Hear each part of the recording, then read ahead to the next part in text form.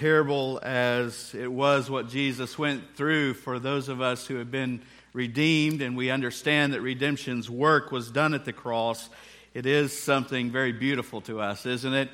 To know that our Lord Jesus gave his life on that cross for us. Thank you so much for the music this morning that has prepared us for the Word of God. It's great to see guests again with us this morning. It's good to see almost every chair filled. Look around you, and I know that there are still a lot of people, there are a good number of people that are out sick, and you say, this is a problem. This is a good problem, and we will work through it, won't we? And we will find a way, because one thing we never want to do is not be able to minister to more people that God brings to us. Well, for those of you that are maybe just joining us, or you've only been here a time or two, on Sunday mornings, we're going through the Gospel of Mark verse by verse, and we've made it to chapter 4. So we find ourselves today in Mark chapter 4. One of my pastor friends sent out a message this morning to a group of us that are friends and communicate together, and he gave us some very wise counsel. He said, men, preach it straight, preach it strong, but whatever you do, don't preach it too long.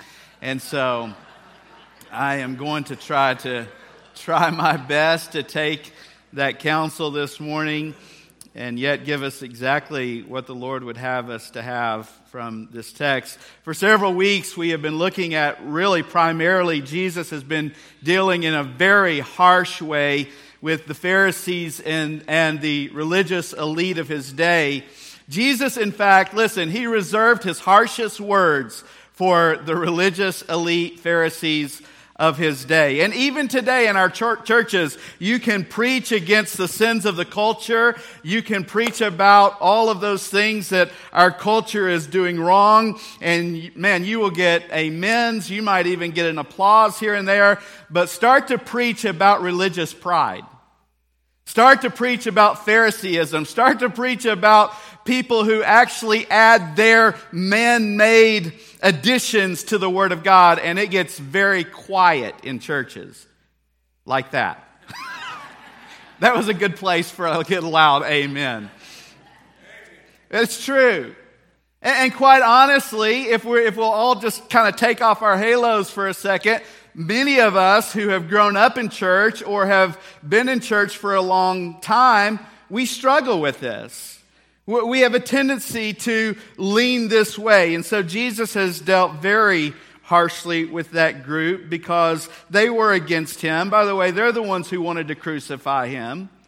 And so now as we come to chapter 4, there's a definite shift in the focus of Jesus' teaching. Remember, great crowds are continuing to come to Jesus, primarily to see his miracles and, yes, to hear him teach. And so the teaching ministry of Jesus really amps up as we come to chapter number 4. And what we see is that Jesus uses what we call parables. And today we see the first of those parables. They are stories. It's fascinating to hear a story. In fact, when you start to tell a story, everybody kind of leans in a little bit closer and they're drawn in. There are people that are attracted to stories. Russell Conwell showed us this and proved it to be true when he told one particular story over 5,000 times and made millions of dollars telling the story that maybe some of you have heard called Acres of Diamonds.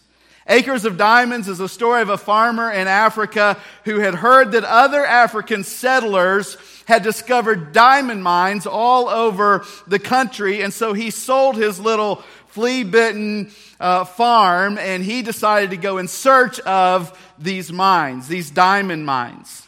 And after an endless search and never finding a single diamond, he finally tragically ended his own life. But the man who bought his little flea-bitten farm was down by the little stream one day and found something glistening in the water, which turned out to be one of the most expensive diamonds ever found in Africa. In fact, later came to find that he was sitting on one of Africa's greatest diamond mines.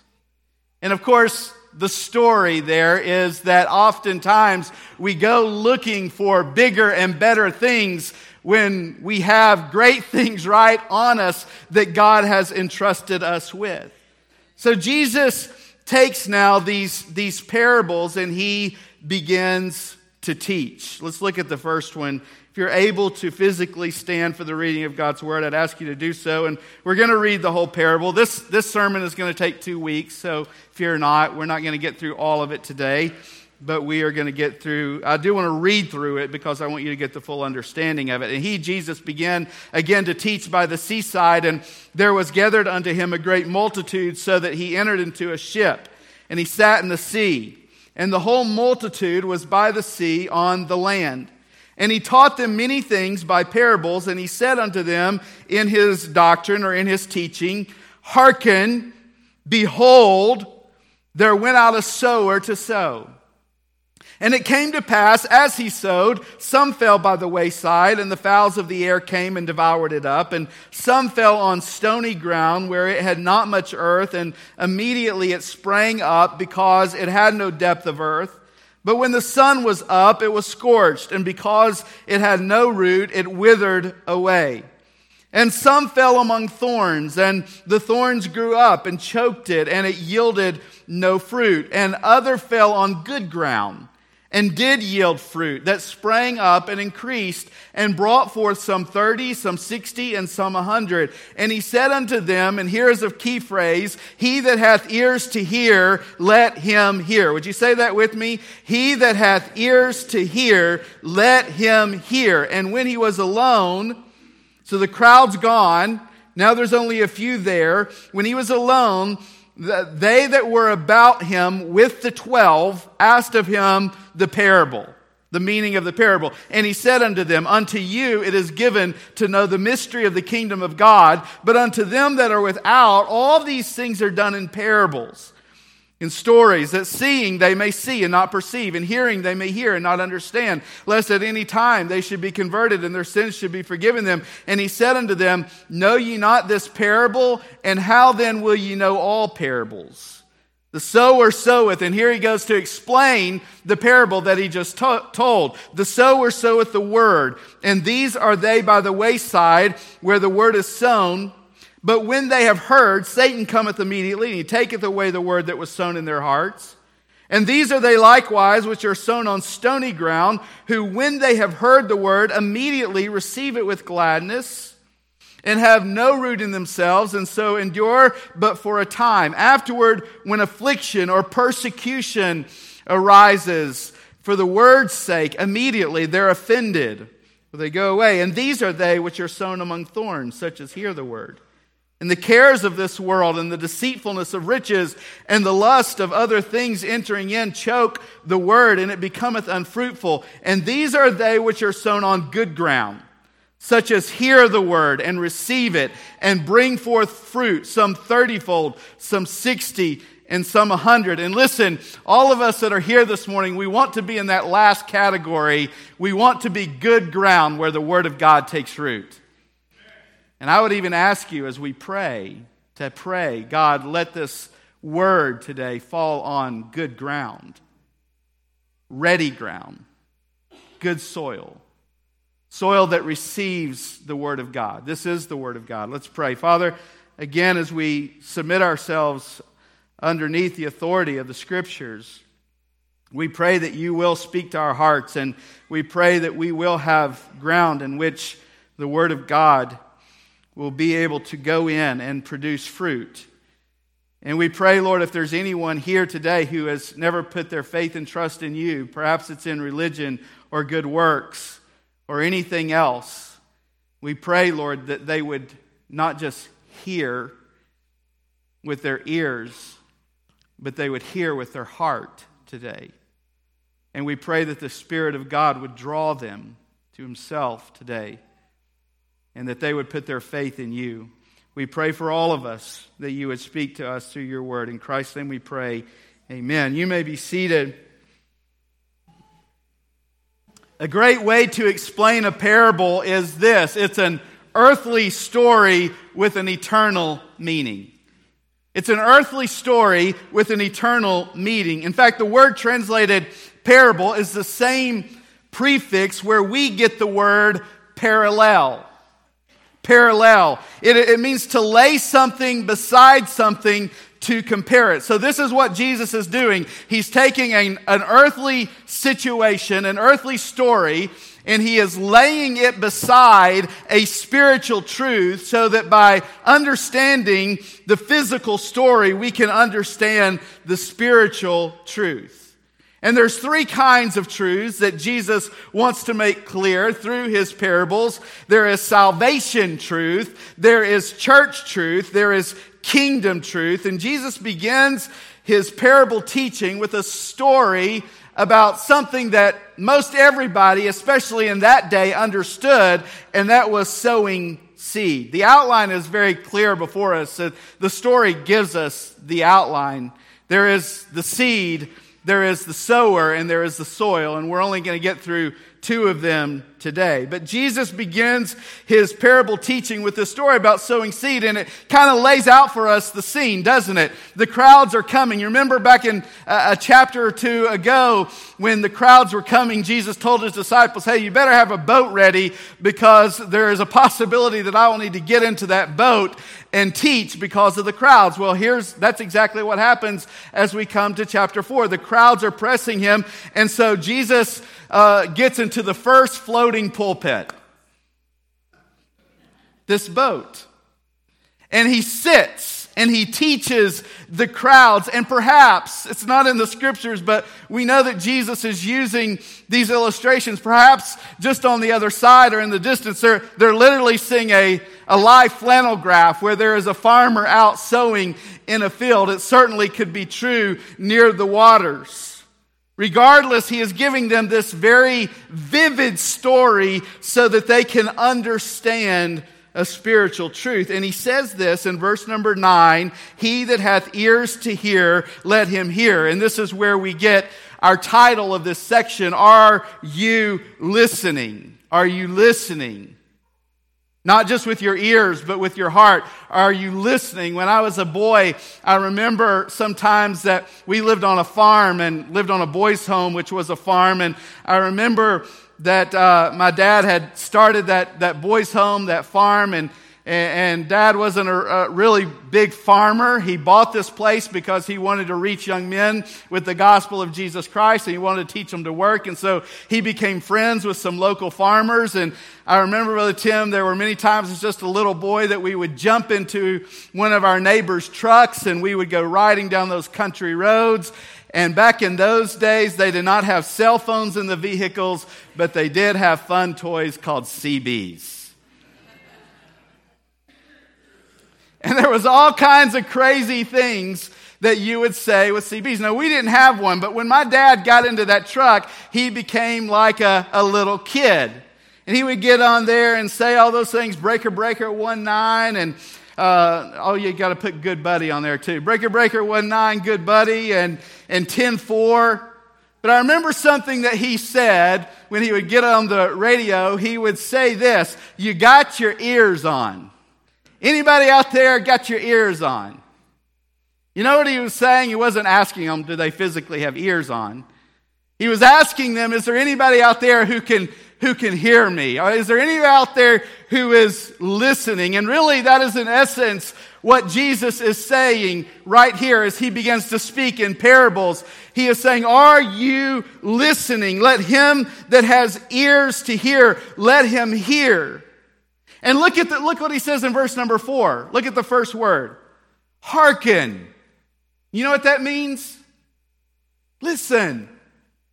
Listen carefully. Are you listening to me? How many of you as parents have ever said that to your children? Are you listening to me? How many of you as husbands have ever had your wives ask you, are you listening to me? We have. If you don't raise your hand, you're lying. The altar's open at any time during the service.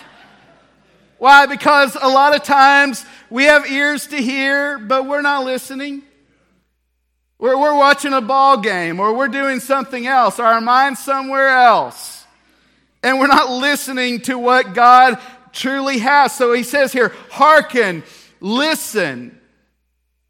And then he talks about this mystery. Why is Jesus teaching in parables? He tells us from the very onset here why he teaches in parables. And this may surprise some of you. But first of all, he says that he wants to reveal truth through the parables. Look at verse number 11. Unto you it is given to know the mystery of the kingdom of God. Again, he's talking here to a small group of followers. The large crowds have gone away. Most of them who were there, not because they were really interested in knowing if Jesus was the Messiah. They had already made up their minds that he was not. They were either there to benefit from him or for entertainment. The Bible word mystery means this, something that is known by divine revelation. It is a spiritual truth that we would never figure out with just human intellect alone. Something that the only way that we can know it would be for God to teach it to us. So he says, I'm teaching in these parables to reveal truth to you. Remember, it's a small crowd.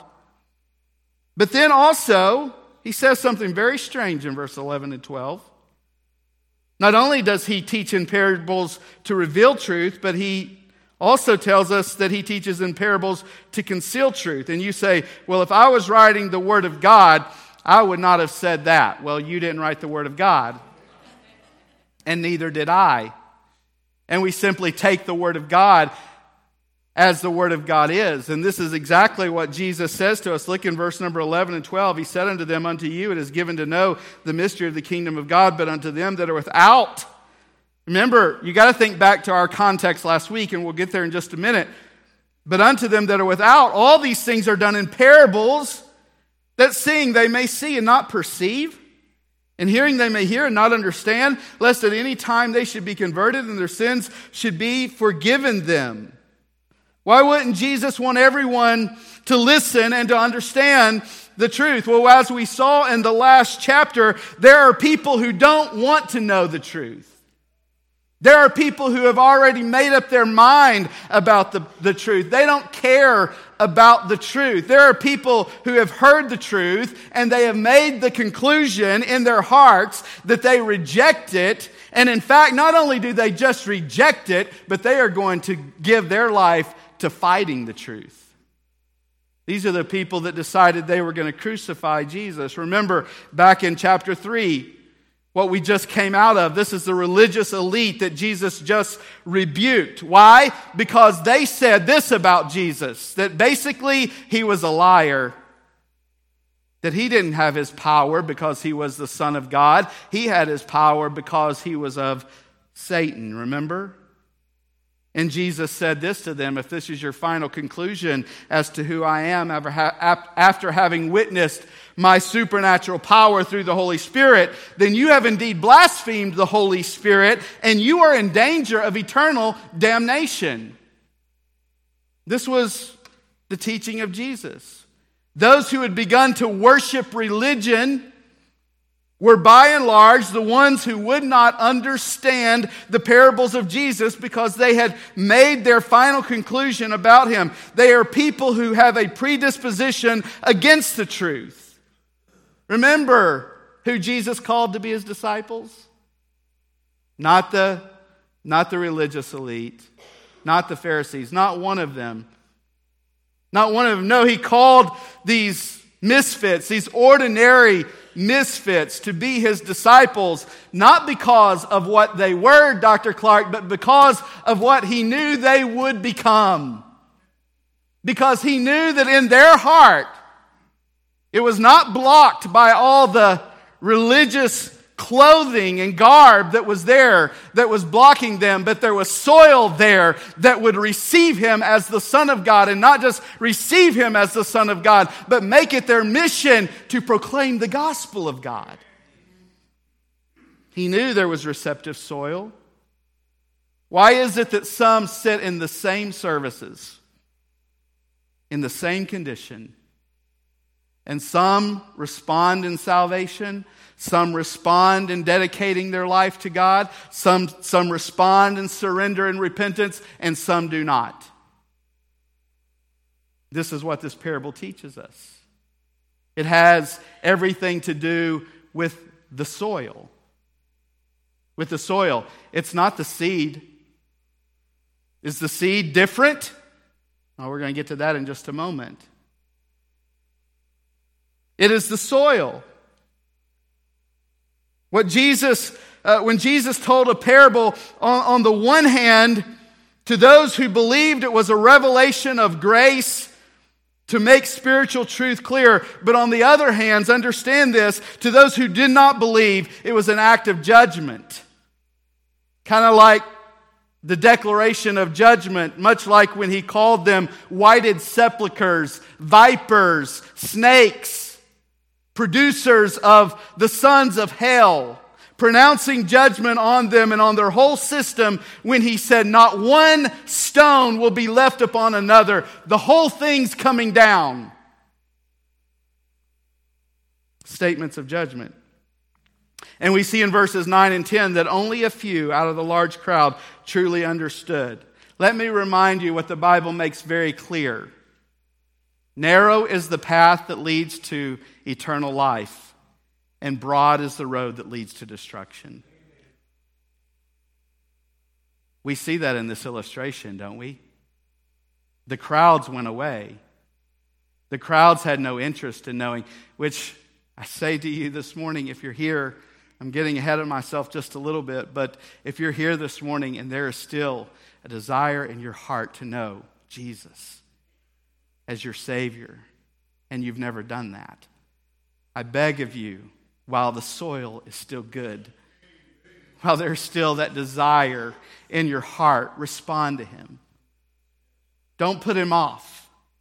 Don't keep putting it off, because we have no promise that that soil will always be tender to the seed that is given. God does not blind them because He delights in their destruction, but because of their conclusive choice of unbelief, they are blinded to the truth. And we see that so much in our society. People who have no understanding. You tell them the story of the gospel, there's no understanding there. There's no desire in their heart to know who Jesus is. Jesus gives us three things in the illustration, and we'll get through two of them, Lord willing, maybe just one. But we'll try to get through two of them this morning. First of all, I want you to see the seed, which is the Word of God. Look again at verse number 3. There went out a sower to do what? To sow. He's got to sow something. So look at verse 13 and 14 at the application of what the seed is. He said unto them, know ye not this parable? And how then will you know all parables? Then he gives us the answer to this. The sower soweth what? The Word. The seed is the Word of God. Each Sunday and each Wednesday when we stand up here and we open this book and we teach and we preach, what are we doing? We're sowing seed. We're throwing it out. And listen, we have an illustration of this in here. That seed is going to land on all kinds of different soil as it goes out. And determining how it will impact each of us is determined by the condition of our hearts and our soil. What is amazing about seed is that a seed has a germ of life in it, doesn't it? A seed is life-giving. A seed is alive. It brings life. And so listen this morning. The Word of God, the Bible, the Scriptures, what we have read this morning is not just another book. You may read a lot of books, but there's something very different about this book. It reads you. It reads me. It shows us our need. The Bible says this about it in Hebrews chapter 4 in verse 12. The Word of God is quick. It is powerful. It is sharper than any two-edged sword, piercing even to the dividing asunder of soul and spirit and the joints and marrow, and is a discerner of the thoughts. Look at it. It is a discerner of the thoughts and the intents of our heart. You don't just read it. I think it was C.S. Lewis that says reading the Bible is like looking into a peephole and finding someone else looking back through the peephole at you. That's what the Word of God does. It looks at us.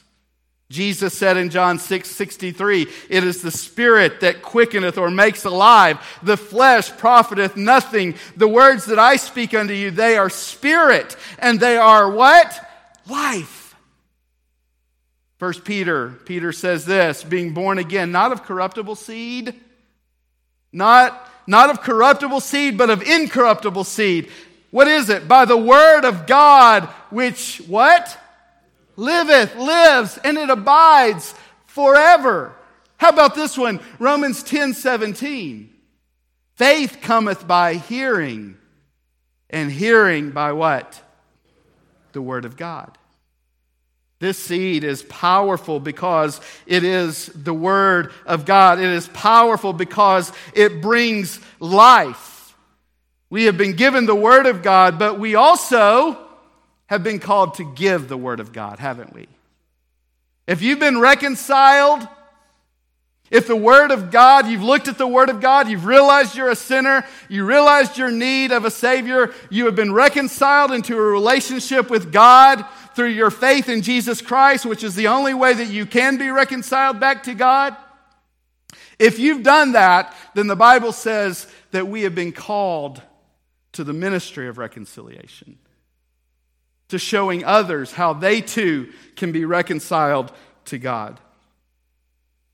You may have come in here this morning with ready and receptive hearts.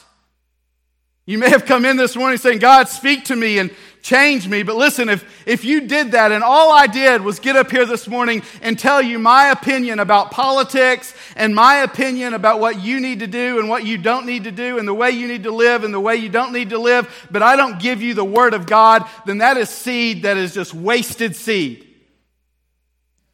Has no life in it. There's no life in my opinion. But listen, what I'm giving you this morning is not my opinion. It is the Word of God. And it is a seed that has life-giving power. The Word of God can change a life. The Word of God can change an eternal destiny. My opinion cannot do that. Maybe some of you have heard the story, read the story, or watched the film Road to Redemption. It is a story about Mitsuo Fuchida and Jacob DeShazer. I'm going to try to say his name right through this whole thing. Mitsuo Fuchida was the Japanese squadron leader that bombed Pearl Harbor in 1941. Jacob DeShazer was the American lead commander in the Doolittle's bombers that retaliated by 1 year later bombing Tokyo in 1942. DeShazer was shot down during that bombing, and he spent 32 months in a Japanese concentration camp in solitary confinement. He hated the Japanese. He had no problem retaliating and bringing to them what he was hoping to be a fiery death of those people for what they had done to Pearl Harbor. But in solitary confinement in that place, he found a Bible. And he began to read the Bible, and a seed was planted in his heart. And that hate that he had for the Japanese people, as he read the Word of God, the Holy Spirit convicted him, and he put his faith and trust in Jesus Christ, and he became a believer and became a follower of Jesus Christ. And now all of a sudden, that hate for them had become a love that he had for those people. And he said this, "God, if you'll ever allow me to go free, I will come back to the Japanese people and share with them the gospel of Jesus Christ." He did so. He came back to his people. There was a tract written about his life. And one day someone handed a gospel tract of his testimony. Of the testimony of Jake DeShazer. He handed it to Mitsuo Fuchida, the man who had bombed Pearl Harbor, and he read it. And guess what? That seed from the Word of God took root in his heart. and he came to faith in Jesus Christ. He said after he had read 30 pages, this is it. This is what I need. And he became a born-again follower of Jesus Christ. And then he and Jake DeShazer, the one who had bombed Pearl Harbor and the one who had bombed Tokyo, worked together to tell the world about Jesus Christ. Say, how in the world? Because this seed has incredible power. It has power to change lives. It has power to change your hate into love. It has power to change your bitterness into forgiveness. It has power to literally change you from the inside out. This is why Paul would write in Romans 1 verse 16, I am not ashamed of the gospel of Christ. Why? Because it is the power of God unto salvation to everyone that believeth, to the Jew first and also to the Greek. There's great power in this word. Listen, the power is not in your personality. The power is not in the position you hold. The power is in the seed that you throw out. It's in the seed that we plant. You can't produce a synthetic seed. Only God can create the seed that gives life. We're born again by the word of truth. We're given eternal life by the word of truth. We proclaim the word. That is our calling. We see, first of all, the seed, and then quickly, secondly, and lastly, we see the sower. The sower in this parable. First of all, the sower, the original sower, was Jesus. And then his followers. The seed has to be sown by a sower. If we will, somebody has said this, if we will simply get the seed out of the barn, it will do something. Unfortunately, there's a lot of seed with a lot of power that's in a lot of the barns of our church buildings. We have all the head knowledge. We know the gospel. We know what it can do. We've been transformed, but it stays in the barn. Listen, God's called us to get the seed out of the barn. To take it out of here into our community. To take it to the ends of the world. Jesus was the original sower. In Matthew's record of this very parable, it says this in Matthew 13:37. He that soweth the good seed is the Son of Man. But then don't forget John 20:21. Then said Jesus to them again, peace be unto you. As my Father hath sent me, so send I you. We understand that we've been given this example of Jesus to follow. That's why we've entitled this whole series, Following Jesus. We're learning from the life of Jesus what it means to effectively live the Christian life. Speaking of Paul in Acts 9:15, it says this, but the Lord said unto him, go thy way, for he is a chosen vessel unto me to do this. Look, to bear my name before the Gentiles and kings and the children of Israel. You know what he's saying? The job that I have given Paul is to spread the seed of the gospel all throughout that region. And look at the different social statuses. To the rich, to the poor, to the kings, to the children of Israel, to the Gentiles. What good is the seed in the barn? Here's the truth, child of God, this morning. You say, I've been saved by the seed. Let me ask you, what are you doing with the seed? What are you doing with it? What good is it in the barn? What good is it if we just know it? We must sow the word of God. It must be put in the soil. Listen to what the psalmist said in Psalm 126 in verse 6. He that goeth forth and weeping.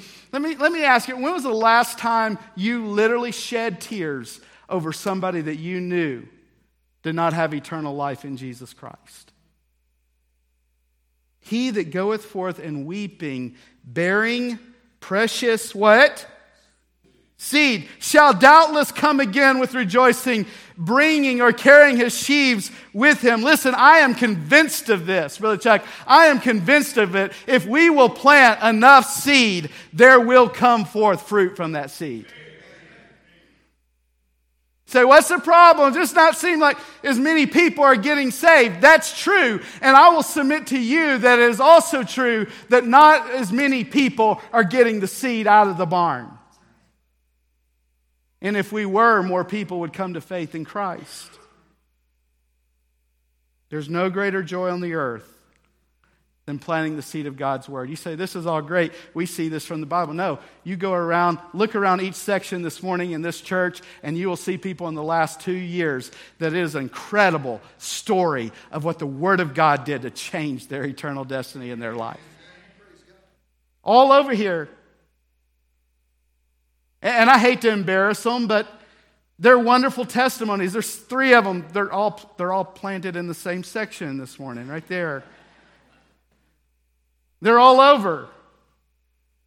Just recently, a journalist in our town, those of you that are new, he came and he saw the body of Christ come together around a young man's death, a young man who had given his life literally to take the gospel to the ends of the earth at 19 years old. And he walked in here during a visitation and he saw what he had never seen before. He saw what John wrote about. By this shall all men know that ye are my disciples, if you have love one for another. You see, Peter didn't care that day about exactly what we believed in our doctrine, but he saw something that attracted him to a church, and that was love that he saw that he had never seen before. And he came back, and he heard the gospel, and the Word of God planted in his heart and changed him completely. And I could tell that story over and over and over of people sitting in this. Listen, it's still happening today. We do not have an excuse that people just aren't listening. They're listening if we'll get the seed out of the barn. In fact, I found that since COVID, they're listening like they've never listened in my lifetime. I'm finding that they're more receptive of the cards that I give them than they've ever been before in my lifetime. The fact is, if we'll just be honest, and I know this is tough, but the fact is we're not planting the seed like we once did. It's convicting to me. That's why our challenge this year is, who are your ones? I'm changing it a little bit. Who are the ones? The ones that God's going to use. That's why I say everywhere you go, carry the cards with you. When you go through the drive-thru at Taco Bell, if you dare go through Taco Bell, then please, at least, make it a worthwhile trip for something, because it's not good for your body. But at least make it a worthwhile trip by sowing a little seed.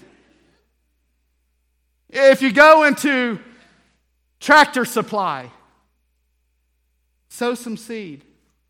If you go into McDonald's, sow some seed. Wherever you go, Miss Deborah, when you're walking down the street on your daily walk, just spread some seed. Did you ever dream that it would fall on very tender ground? And then that person would plant seed and it would fall on very tender ground? This is the power of the seed. And God has called us to be the sowers. I will never forget, as a boy, seeing this lived out in my own dad's life.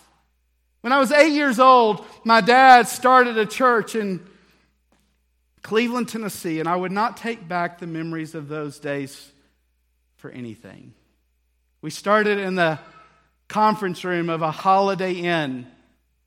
And I remember, Jason, on Sunday mornings we would go in early, because when we would get there would be from the night before beer bottles everywhere, and it would be trashed, and we would have to clean up and set up before we had church. And I remember walking in and thinking, and by the time we got ready for church, this was before the days where smoking wasn't allowed, we all smelt like smoke. Which I read that in Daniel chapter 3, that they were in the fire and they didn't smell like smoke. And I think, man, we can't even walk into a restaurant. We smell like smoke. But I remember those days. And here's what I remember most. I remember that as we started those meetings and those prayer meetings, there walked in one day a lady. Her name was Shirley. She came by herself with her little daughter, Mary. And Shirley and Mary would come very, very quiet, hardly said anything. And they would sit in the rows and they would leave and they would come back on Wednesday night. I'll never forget, as just a little boy, one time I thought, wow, Shirley's going to say something. On Wednesday night, she raised her hand for a prayer request. This is a lady I'd never heard talk before. She raised her hand and she said, would you pray for my husband, David? David was a former Navy man, rough, ragged, not saved. She had invited him to come to church with them many times. And he said, if you and Mary want to go to church, go ahead, but I'm not going to church. And my dad began to get a burden for this man. And I'll never forget that the first time that he went to visit him, he kicked him off. And I was with my dad, kicked us off the front porch, said, don't ever come back. Just lost her name. Shirley. Miss Shirley would come up to Dad again on a Wednesday or Sunday and say, Brother Steve, would you go back one more time? Yeah, I'll go back. I remember numerous times that he would kick Dad off the front porch and say, I told you, don't ever come back again. But there was one day that he went that soil was different than before. It was ready for the Word of God. And that man named David Lewis that day bowed his head there in front of his house and put his faith in Jesus Christ. He became one of the most faithful soul winners I had ever met in my life. By the way, his wife Shirley died of cancer, and he and my mother-in-law, Sue Lewis, married. And David was a member of our church for about a year before he went to be with the Lord. But that's the story of a man who someone just continued to plant the seed of the Word of God. And I know what you're thinking. I've witnessed to them. I've planted seeds numerous times. Listen, we're not soil engineers.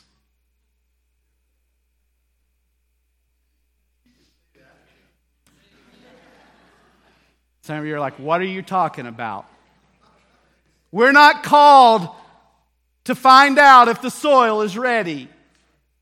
If this is good soil. Oh, I just don't think that they're ready to receive my word, my seed.